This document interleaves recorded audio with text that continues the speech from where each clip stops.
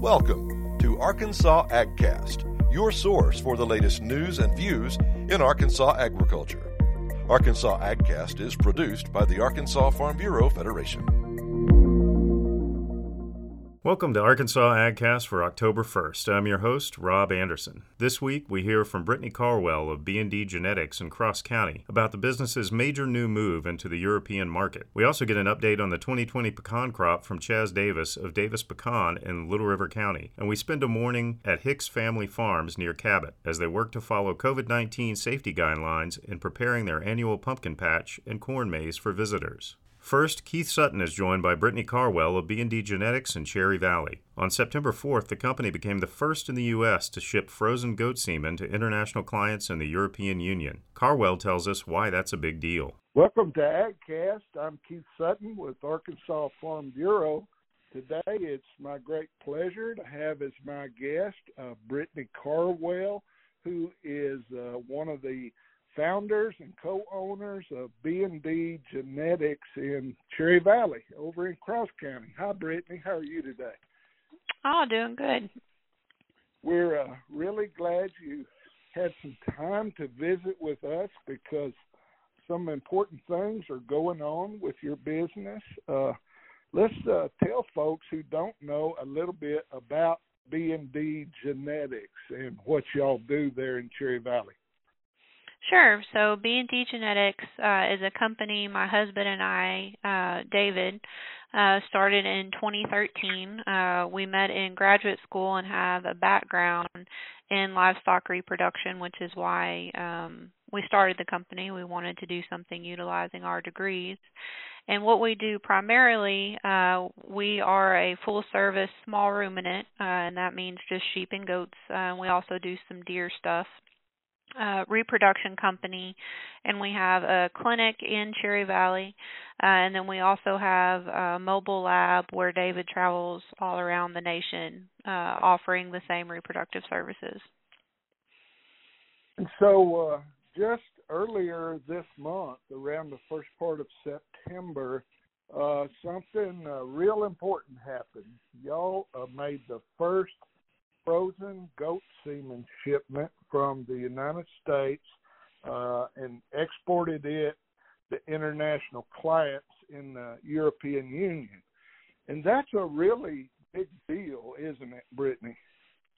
Yeah, so our export program started, I think, 2 years ago because export of semen and embryos, which are the products that our company collects or makes, was not available to U.S.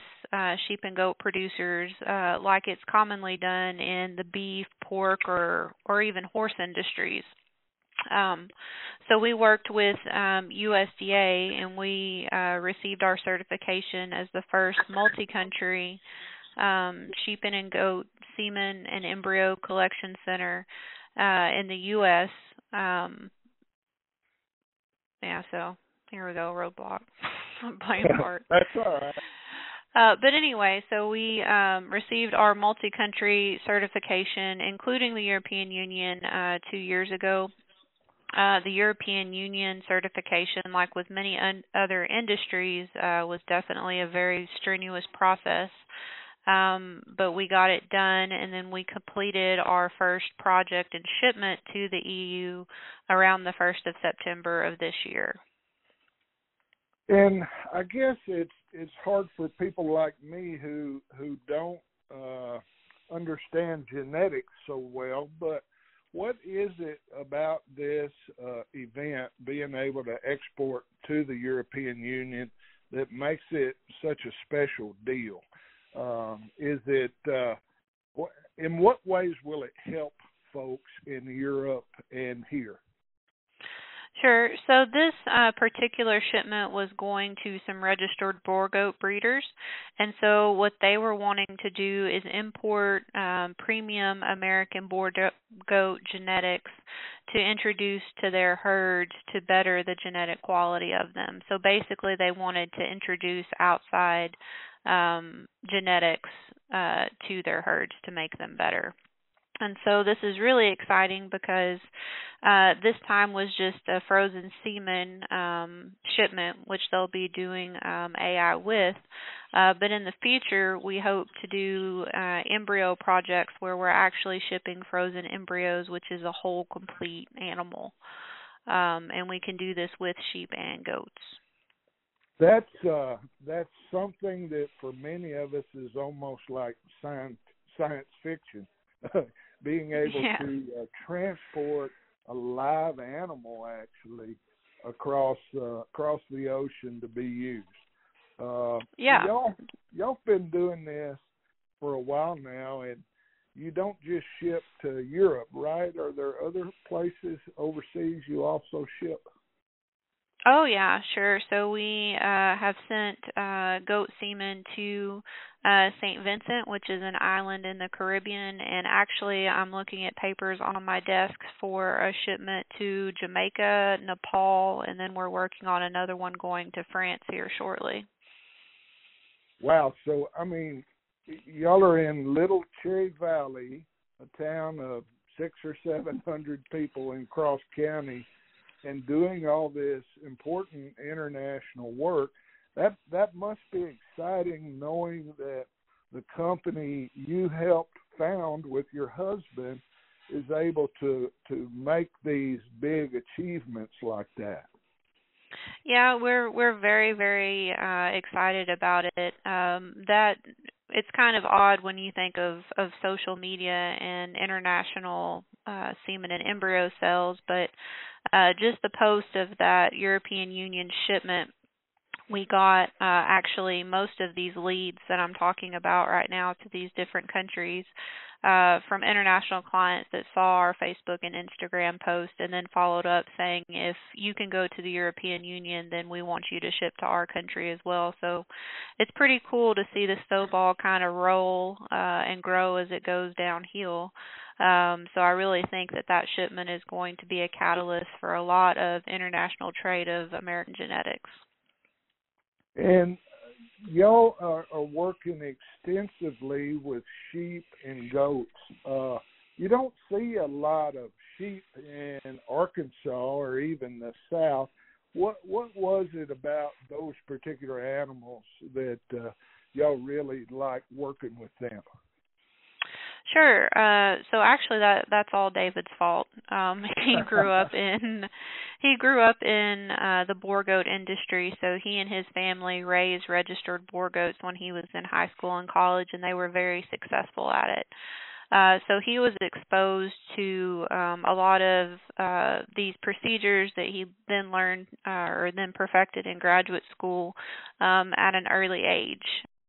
Me, I had no background in sheep and goats. I grew up on a cattle farm. So when we started our business, we naturally kind of drifted to his background and his contacts within the boar goat industry because it's, what he knew. And those were friends that were willing to give us a chance to prove ourselves, which we did. And so again, that snowball grew those contacts, and you move from that to maybe another breed, and it's very much kind of a word of mouth thing because people talk about your services, how you did your customer service, stuff like that. And if you do well, they refer you, and if not, they don't. So we started there, and it just kind of grew to where now we work with all the goat breeds. And we're getting more heavily into sheep right now. Can you, without having to get too scientific, could you perhaps tell us a little bit about the procedure, say, to harvest an embryo for shipment overseas? Sure. So to do that, an analogy I use a lot that people are kind of a little bit about would be like human IVF. And so we have a donor, and she's deemed genetically valuable for whatever reason. It may be production, it may be pedigree, or some of both. But then we synchronize her the same we would for that. And you give her a medication to make her produce more oocytes or eggs than she normally would. These donors, sheep and goats should normally ovulate 1, 2, or 3 naturally, to where they would have 1, 2, or 3 babies. And the medications we give them will make them produce maybe 20. So then you would mate them, and then you can collect the embryos themselves either surgically or non-surgically. We get them in a dish. I find them, and then we freeze them in a cryoprotected solution, and then they're stored in liquid nitrogen. And I guess they go in a liquid nitrogen tank all the way to their destination? Yeah, so once we get them frozen, the semen and embryos are both frozen and stored in liquid nitrogen. And as long as they're stored properly and the tank's maintained properly, they're good indefinitely. So you can thaw semen from 10 or 20 years ago and still use it to create pregnancies, and then the same with embryos. Wow, that's interesting. That so think of years. Yeah, so think of kind of like Austin Powers and suspended animation. Absolutely. So how do you find donor animals that are those top quality animals that you want to use? So again, for that, with the boar goats, we rely heavily on David. He was one of the youngest, he was the youngest certified boar goat judge that has passed that certification. So he still actively judges shows. And then he's also on the American Boar Goat Society or Association board of directors. So he has lots of contacts within that industry. And then for the other breeds, through doing our domestic and mobile services through the years, we've been able to identify some of the top clients that we have in each of the different breeds. So we rely on them for animal acquisition. And then honestly, what we're doing now is a bunch of custom collection projects. So right now, we have a barn of probably 25 plus animals that are all doing projects for Australia. And those animals, the clients in Australia actually selected themselves for whatever reason, pedigree, performance, whatever they deemed their most desirable traits. Right. And so for them, they said, Brittany, there's a Nigerian dwarf goat in California. I want to put it in your export program. And so for those custom projects, they identify them themselves, and we make it happen. So you actually bring some of these animals to the facility there in Cherry Valley? Oh, yeah. All of our export animals come from other places. This summer, we've got stuff from Oregon all the way to Maine and anywhere in between. Well, I know being from Cherry Valley myself and knowing David's family, this makes me very proud what y'all have done, that I know you and you're from Cherry Valley, or your husband is. And sure. I know everybody there must also be very proud to have this internationally renowned facility in a small town in eastern Arkansas. Does that make you feel really good? I mean, I would think it does.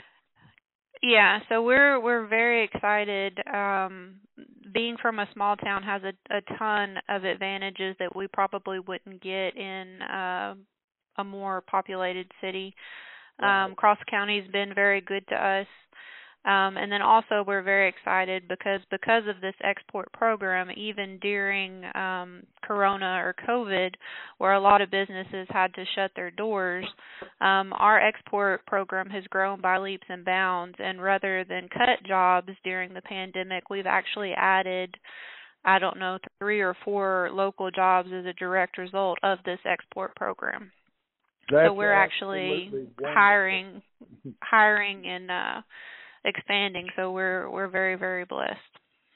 Well, I know everyone wishes you well here in Arkansas. It's great to hear a good news story, and this is certainly that. can we tell folks what are methods they can get in touch with y'all if they'd like to find more information? Sure. So we have our website. It's www.bdgenetics.com, as in Brittany David. We weren't super original with our name when we came up with it. Or we have our Facebook page if you want to follow us on social media. And I know you post regularly on Facebook, and folks can also learn about some of the other businesses y'all have there. And we really appreciate you taking time today to tell us this great story about what y'all are doing. Thank you very much. No, we appreciate it. Next, Greg Patterson talks to Chaz Davis of Davis Pecan in Little River County. Last year, they processed more than 5 million pounds of pecans. This year's harvest will get underway by November 1st, and Davis tells us how things are looking. This is Greg Patterson with Arkansas Farm Bureau, and on this edition of Arkansas AgCast, we've got Chaz Davis, and Chaz and his family run Davis Pecans. It's near the Red River Valley, and Chaz, welcome. Yes, sir. Thank you, Greg. So tell us, what's the pecan outlook for this year, the coming harvest?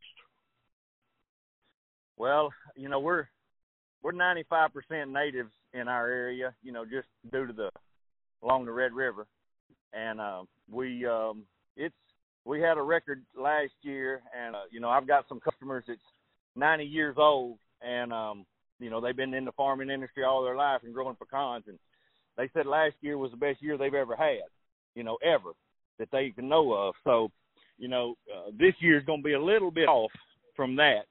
But, right. I think we're going to have maybe a decent year, but it's going to be off a little bit from last year. Now, Chaz, tell our listeners, because you mentioned that, 95% is natives. When you say natives, what you're talking about, obviously, are native pecans.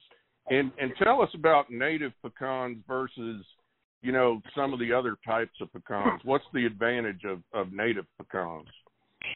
Well, your natives are getting, they're getting popular. Most people want the paper shell or the improved, because they're easier to shell and, easier to mess with at home. But our natives they're native to the earth. They're the tree that God put here. So they're actually the best for the candy companies, the ice cream, because they have the meat is smaller. It has more oil in it, but now it's taken off in the salad toppers.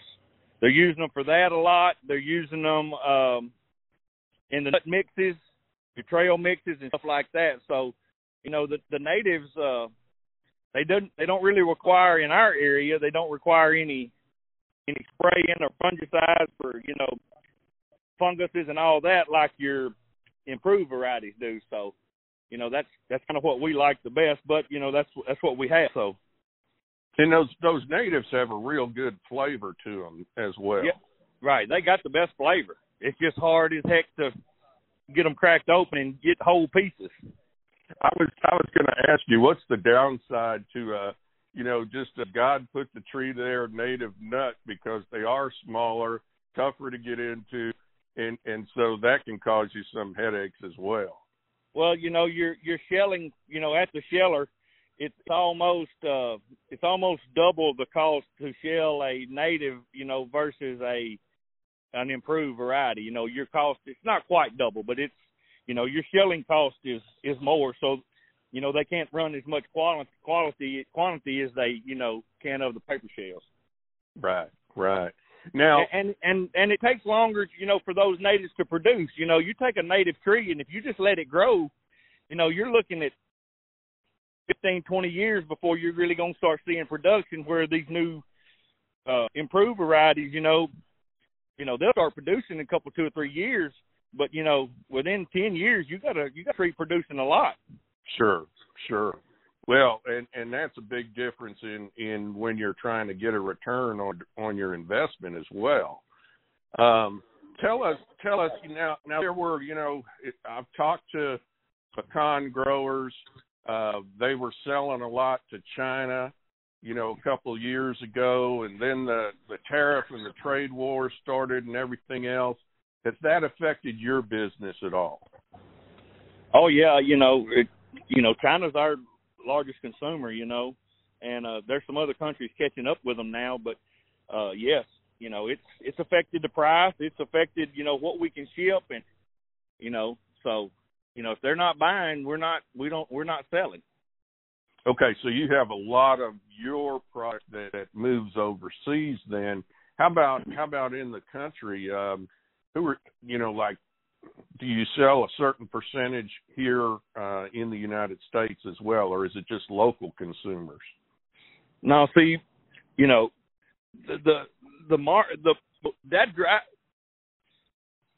Westerns kind of set the market, which from down south, and that sets our market. But the pecan market is what it is, and that was one of my deals is, why are we getting docked on the natives? The natives don't leave country.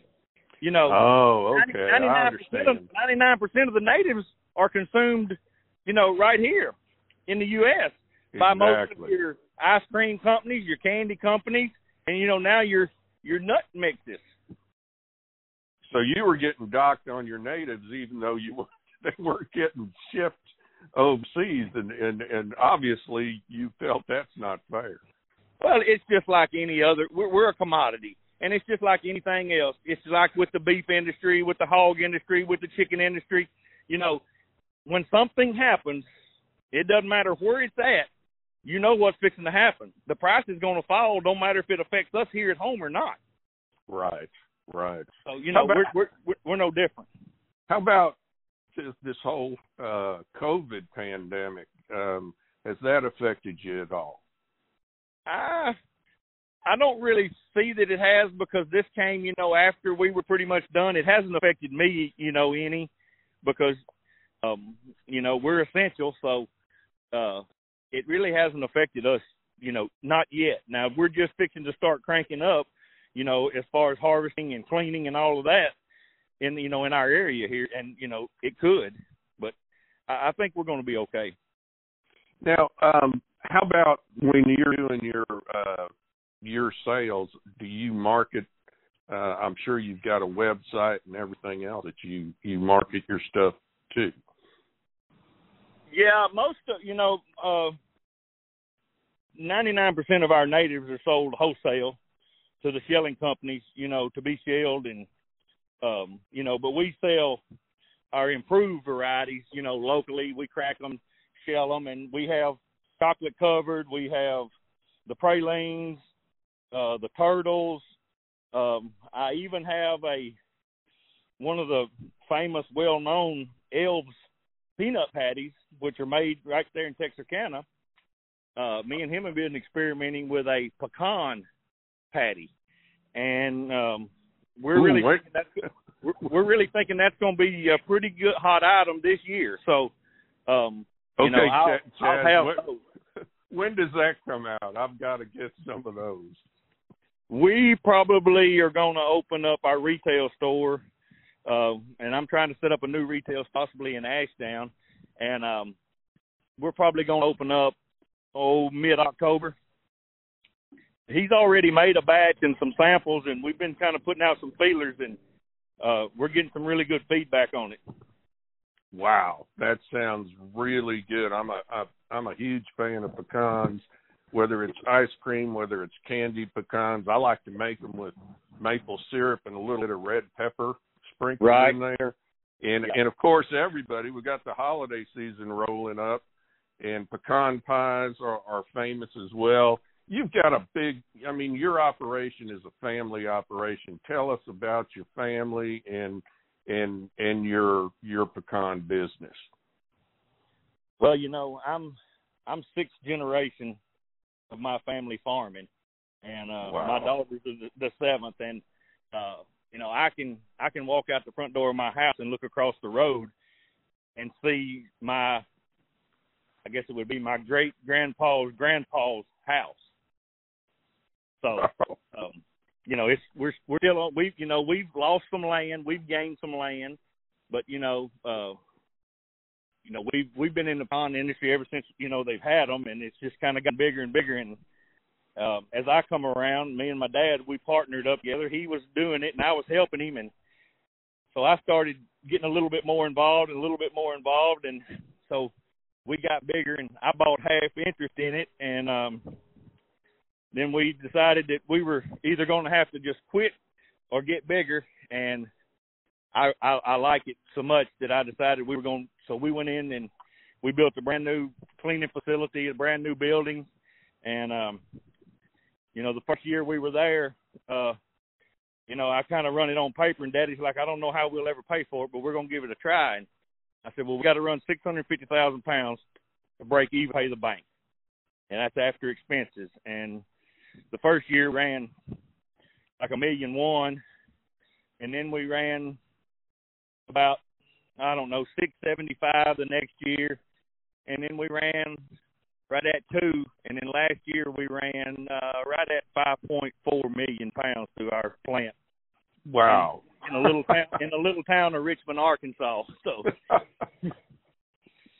well, it's wonderful to hear a story from a farming family that has a rich tradition like yours, 7th generation, coming up right now, Red River Valley. I mean, it runs in your blood for sure.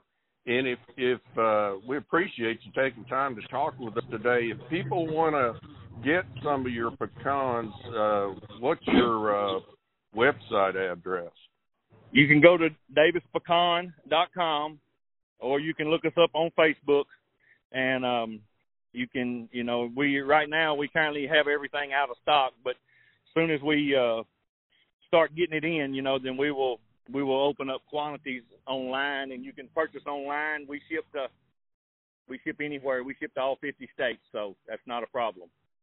And when do you estimate harvest will begin for this season, Chaz? Oh, I'm usually one of the first ones to start. I kind of push it a little bit, but I guess that's the way I do everything. My daddy's always trying to hold me back, and I'm always pushing him forward, so it kind of works pretty good for us. But, that's all my dad's ever done is farmed all of his life, and he's been through the hard times. And, he's like, well, son, we need to wait. You need to wait. And I'm like, well, I got this opportunity. And he's like, well, we need to wait. So, but it works good together. So, but I'm thinking probably end of October, end of October, 1st November, right there somewhere we'll be ready. Well, I'll definitely be ready to jump on your website and get some of those good pecans and try out that new candy as well. He's Chaz Davis of Davis Pecan down in the Red River Valley of Southwest Arkansas. And Chaz, thank you for taking time to be on this edition of Arkansas AgCast, and we wish you the best during the harvest season. Yes, sir, Greg. Thank you, and thank Farm Bureau for everything they do for our country. Finally, we get the lowdown on the challenges facing agritourism attractions in Arkansas during the pandemic from the operators of Hicks Family Farms near Cabot. 10 years ago, Hicks Family Farms established their annual pumpkin patch and corn maze and has become more popular each year. But because of COVID-19, owners Kevin and Rebecca Hicks have had to adapt health department protocols in order to continue the event, and this will significantly limit the number of visitors and school groups they can host. Ken Moore visited the farm and sat down with Kevin and Rebecca to talk about how they're adapting to this new normal. I'm Ken Moore, and this week I am at Hicks Family Farms between Lone Oak and Cabot. And Hicks Family Farms, for the last 10 years, has been inviting people out for their pumpkin patch and corn maze and family entertainment activity. And they just invite families here like so many farm families do every October. This weekend, in a couple of days, they're going to be inviting the public out again, but Kevin and Rebecca Hicks are with me, and I'm here pleased to be on their farm. It's a beautiful day today as we're visiting. And Kevin, thank you for inviting me out and letting me come meet with you guys to talk about what you're going to be able to do. Now, we're in the middle of a pandemic, and I say in the middle, I hope we're on the back end of it, really. We've been dealing with this for about 7 to 8 months now, but it's all changing for you guys with your corn maze and pumpkin patch and how you've been allowed by the state to continue to conduct this year. But before we get into what you're going to be doing this weekend and how things have changed, tell me a little bit about the history of your family farm. I know that you are a century farm. It dates back to 1913. Tell me a little bit about that. Yes, we got our records back to 1913 and became part of the Century Farm program. A lot of our farm has, through the years, has been in the dairy business. That was where a lot of, in this part of the community, there was a lot of dairies back then. Dairies and cotton. As a kid, that's what went on around here. As my family, not as a kid for me. No, my dad can tell you the day they planted their last cotton. He said it was the happiest day of his life. Yeah, I'm sure. It was hard back then. They yes. Didn't have the cotton Yeah, the cotton pickers were the kids and the parents. So, but yeah, and then from there, mostly went into the dairy business through the 50s, 60s, 70s. You know, that was a big deal. And this community was dairy, and we stayed in the dairy business until 2010, and that's when we had this wild idea to invite people out to the farm and have a pumpkin patch and corn maze and things that back then, although it was only 10 years ago, it was crazy to think you don't want to invite the public to your farm. That's just the wrong thing to do. Well, you know, you were in the dairy business, and sadly, our dairy industry has just dwindled and dwindled through the decades, through the years. I mean, we used to have over 1,000 dairies in the state of Arkansas. We have less than 50 now in the whole state that are still active.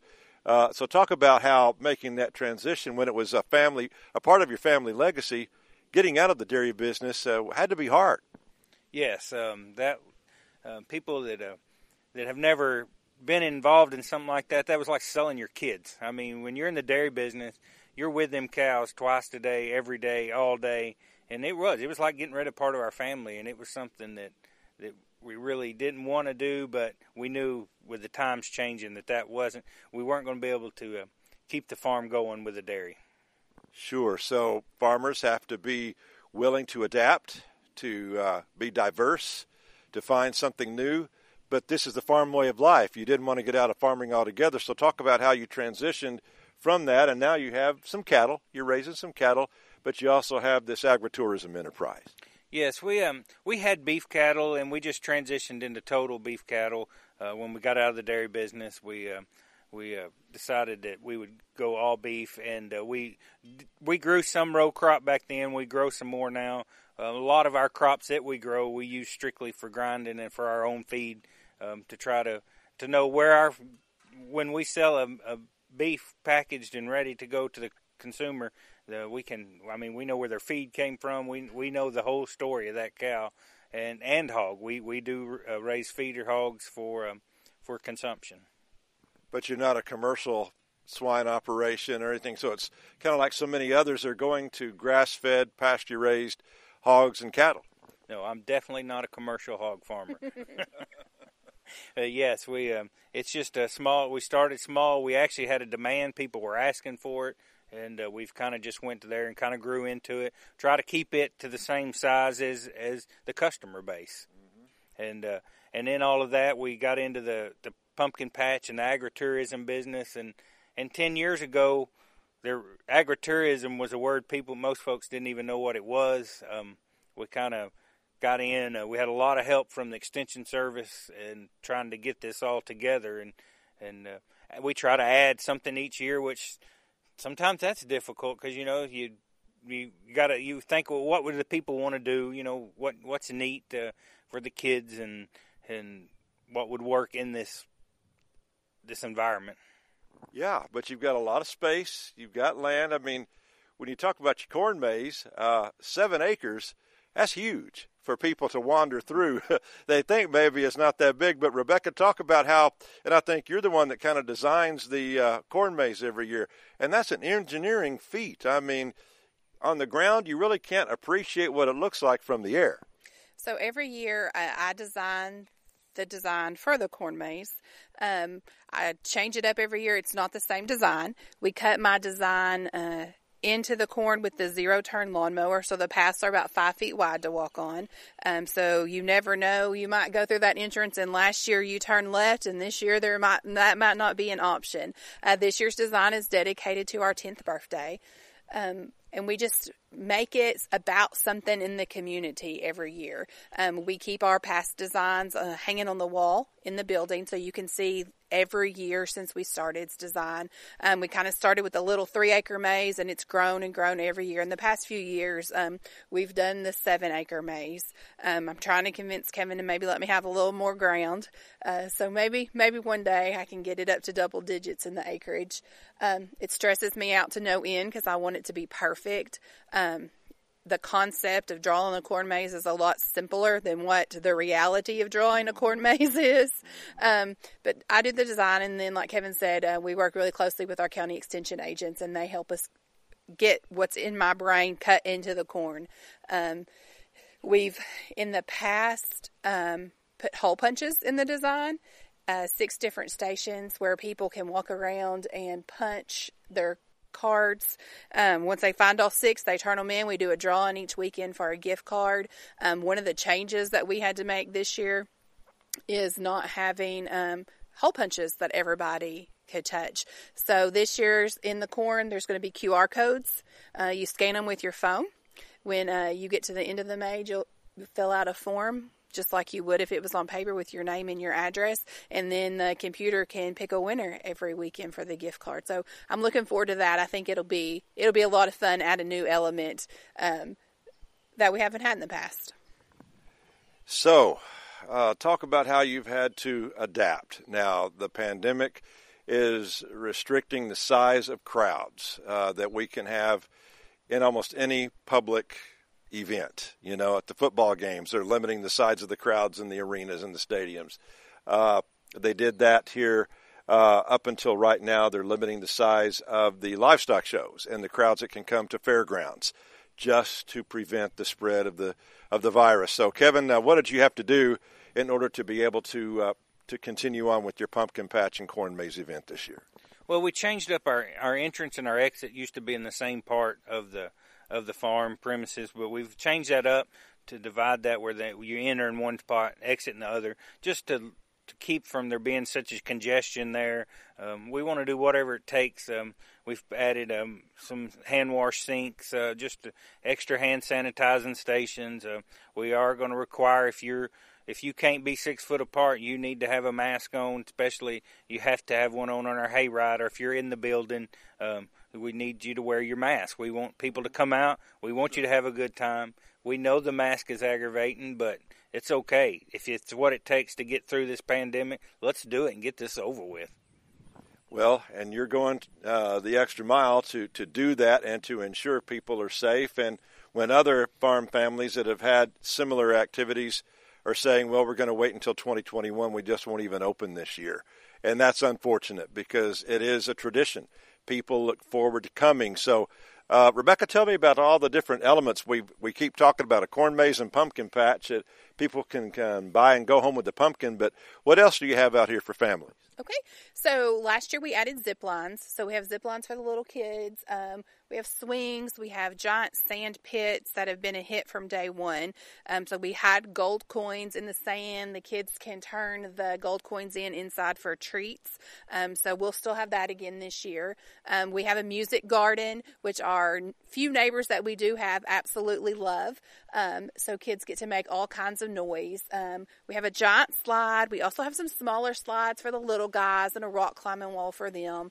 We have a pedal cart track, beanbag tosses. We have the hippity hoppity corral, so kids can hop around on some little ride-on balls. That's a lot of fun. We have tetherball, we have volleyball, we have giant yard games, Jenga, checkers, tic-tac-toe. We have tons of photo opportunities. We have all kinds of farm animals in our barn. We have pony rides for the little kids. That's included in admission. We have a really nice hayride that takes you through the farm. And at the end of the hayride, you can jump off and shoot our corn cannon or do pumpkin chunking. Those are always big hits. We have lots of different activities going on. There's stuff for the little ones all the way up to grown adults. In fact, our admission price is divided, and it says ages 5 through 99. And I'm always like, it's the big kids. And someone always says, well, what if I'm 100? I'm like, I will let you in for free. Come on out. We have tons of hay bales that are painted like farm animals and just different fall scenes. We have one of our sheep just had a baby a couple weeks ago, so we have a new baby sheep. We haven't named yet. We have lots of things going on. We have amazing food. We do have a cafe here. One of the things that's really we're all passionate about is cooking and cooking good food. Even our boys are like, if we're going to do it, we're going to do it right. So we have fresh hand-patted burgers. We cut our fries. We do catfish, homemade coleslaw dressing, family recipe hush puppies. Everything you're going to get from us is going to be handmade. It's going to be delicious, and we're going to cook it fresh for you. Man alive, that's just, you have, I mean, I'm sitting here looking at what you've already got. I can see the zip line over there. I see this little photo op, the big super giant for Paul Bunyan bench you've got over here, seat that you can take pictures on, and the playground for the children. But then in 4 days, this place is going to be transformed, Kevin. Yes, I've got to add one more thing. Now, she talked about that food. She didn't even mention the homemade pies. Oh, my. Oh. Yeah, we do homemade. We make hundreds of pies the month of October. But yeah, we're going to, this place will be a lot of people in here this weekend. There'll be pumpkins everywhere. We'll just have a really good time and bring out the family and have a good old family time on the farm with us. How many acres is your pumpkin patch? I know it's not right here on site where we are right this minute, but how many are you growing, or how many were you going to be selling out here? We grow normally right around 30 acres of pumpkins. 30 acres? Yeah, we pumpkins are something that 10 years ago when I started, I knew nothing about growing a pumpkin. We've learned a lot. You know, we've had ups and downs and good crops and bad, but the pumpkin deal it's really neat. We sell a lot of wholesale and retail pumpkins. We really trying to continue to learn about growing pumpkins. So you're growing for more than just your October event. I mean, you will sell wholesale to other, businesses. And so if you go into Cabot or down into Jacksonville, we might find some of the Hicks Family pumpkins. It's very possible. We do sell wholesale pumpkins, and then we sell pumpkins all the way through, edible pumpkins through Thanksgiving. Wow, that's great. Well, again, so talk about how agritourism events like this, you're 10 years in, but you're already seeing children grow up who were here 10 years ago. They might have been 6 years old. Now they're going to be 16 this year, and others. It's fun when you see these families return year after year. It most definitely is. We see Kevin and I like to go out, and his dad as well, like to go out and visit with families as they come. And what we have learned is that we've seen kids come in as toddlers, and now, they're junior high school age, and they're still coming back, bringing their friends with them. We've had people that have worked for us as when they were in high school that are now coming back with their spouse and with their toddlers. It's just been a great way to reach out to the community and to meet people, and then just to be involved in the community that Kevin and I are so passionate about, and just continue to see the same faces year after year. And your own children are growing up into this. So, Kevin, there's going to be another generation coming along. I mean, they're helping you now. And can you envision them being here 10, 20 years from now? Yes, and no telling seems like with the way things evolve as quick as they do, who knows what this place will look like in 10 years? Who knows what we'll be doing? 10 years ago, I never realized that I would be spending so much time trying to learn how to grow pumpkins better each year. So who knows what'll happen in 10 years? But yeah, I think they'll stay interested, and it seems to be something that even extended family, it's a time of the year that we all kind of meet and come back in and help, and it's just really a neat deal. Well, I call these October events harvest festivals because they typically occur even though the cotton harvest is just getting ready to get underway. And you mentioned you used to grow cotton in your family years ago.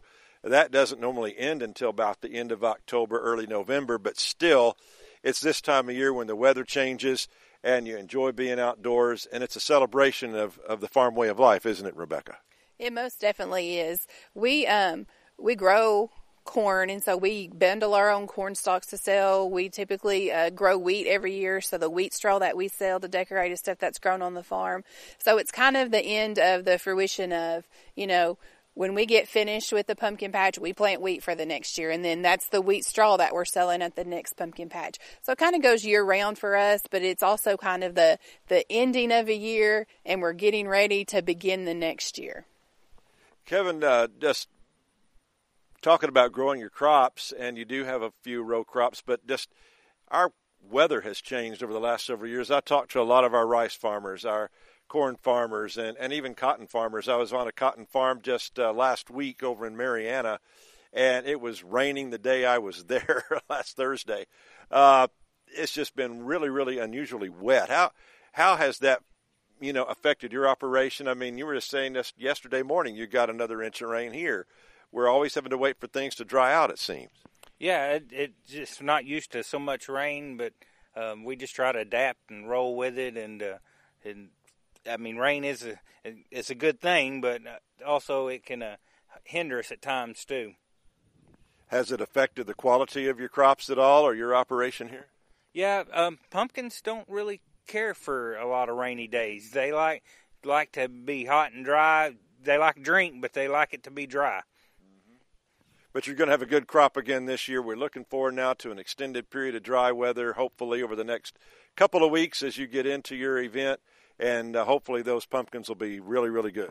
Yeah, I think we got a good crop this year, and with the cooling off like it is, it sure makes it's a lot easier to get ready for a fall fest when it's not 100 degrees outside. That's a fact. That is a fact, and we're grateful for that. So, Rebecca, just kind of tell us in your mind again, it's important for families to get out here. They're having a good time. They're going to enjoy the weekend, take a lot of pictures, but they're learning to appreciate Arkansas agriculture. Most definitely. One of the things that we add every year in our barn is some information facts about the breeds of animals that we have in there. Our employees are typically all farm-raised families. We hire a lot of kids that are members of FFA. We have a lot of 4-H'ers that work for us. The 4-H'ers come and do some projects over the summer to get their community service hours and help us. So everyone around the farm is knowledgeable about what is going on. And so we really try to reach out to our families that are here visiting us to teach them. So maybe they just walk away with a little bit more knowledge than what they came in with, maybe learning where their food comes from, where their clothes come from, and kind of just get a glimpse of our way of life and how blessed we really are. Well, I know a friend of mine several years back who has an operation similar to yours, raises cattle and beef and poultry on his pastures. He says it's all about knowing your farmer, knowing your food, and having trust in the fact that it's quality, you're raising your animals humanely, and you're some of the most respected people. And now in this pandemic, earlier in the spring, we had a lot of food shortages. We're not accustomed to having shortages of food in the grocery stores. People were kind of hoarding some food at times. The supply chain was interrupted. We've recovered from that somewhat now, but they like to come out here and buy straight from you, don't they? I mean, you have customers that you'll deliver to, or they'll come out here and get their beef and pork. Yes, we have had a good customer base for a long time, and it did seem to pick up tremendously. And we tried to fill the demand as much as we could for a local operation. Yeah. Well, let's wrap this up, Kevin. Our little conversation here for the benefit of our listeners who may be living in the area and not familiar with what you're doing this for the next month. Tell us about the hours when you're going to be open and kind of what they need to do to come on out. Well, Rebecca, you want to do that for us? Okay. When are you going to open up, and how can people come find you? Okay. So we open this Saturday, which is October the 3rd. Our season this year runs through Saturday, October 31st. We are open on Saturdays from 10 a.m. until 6 p.m. and on Sundays from 1 p.m. until 6 p.m.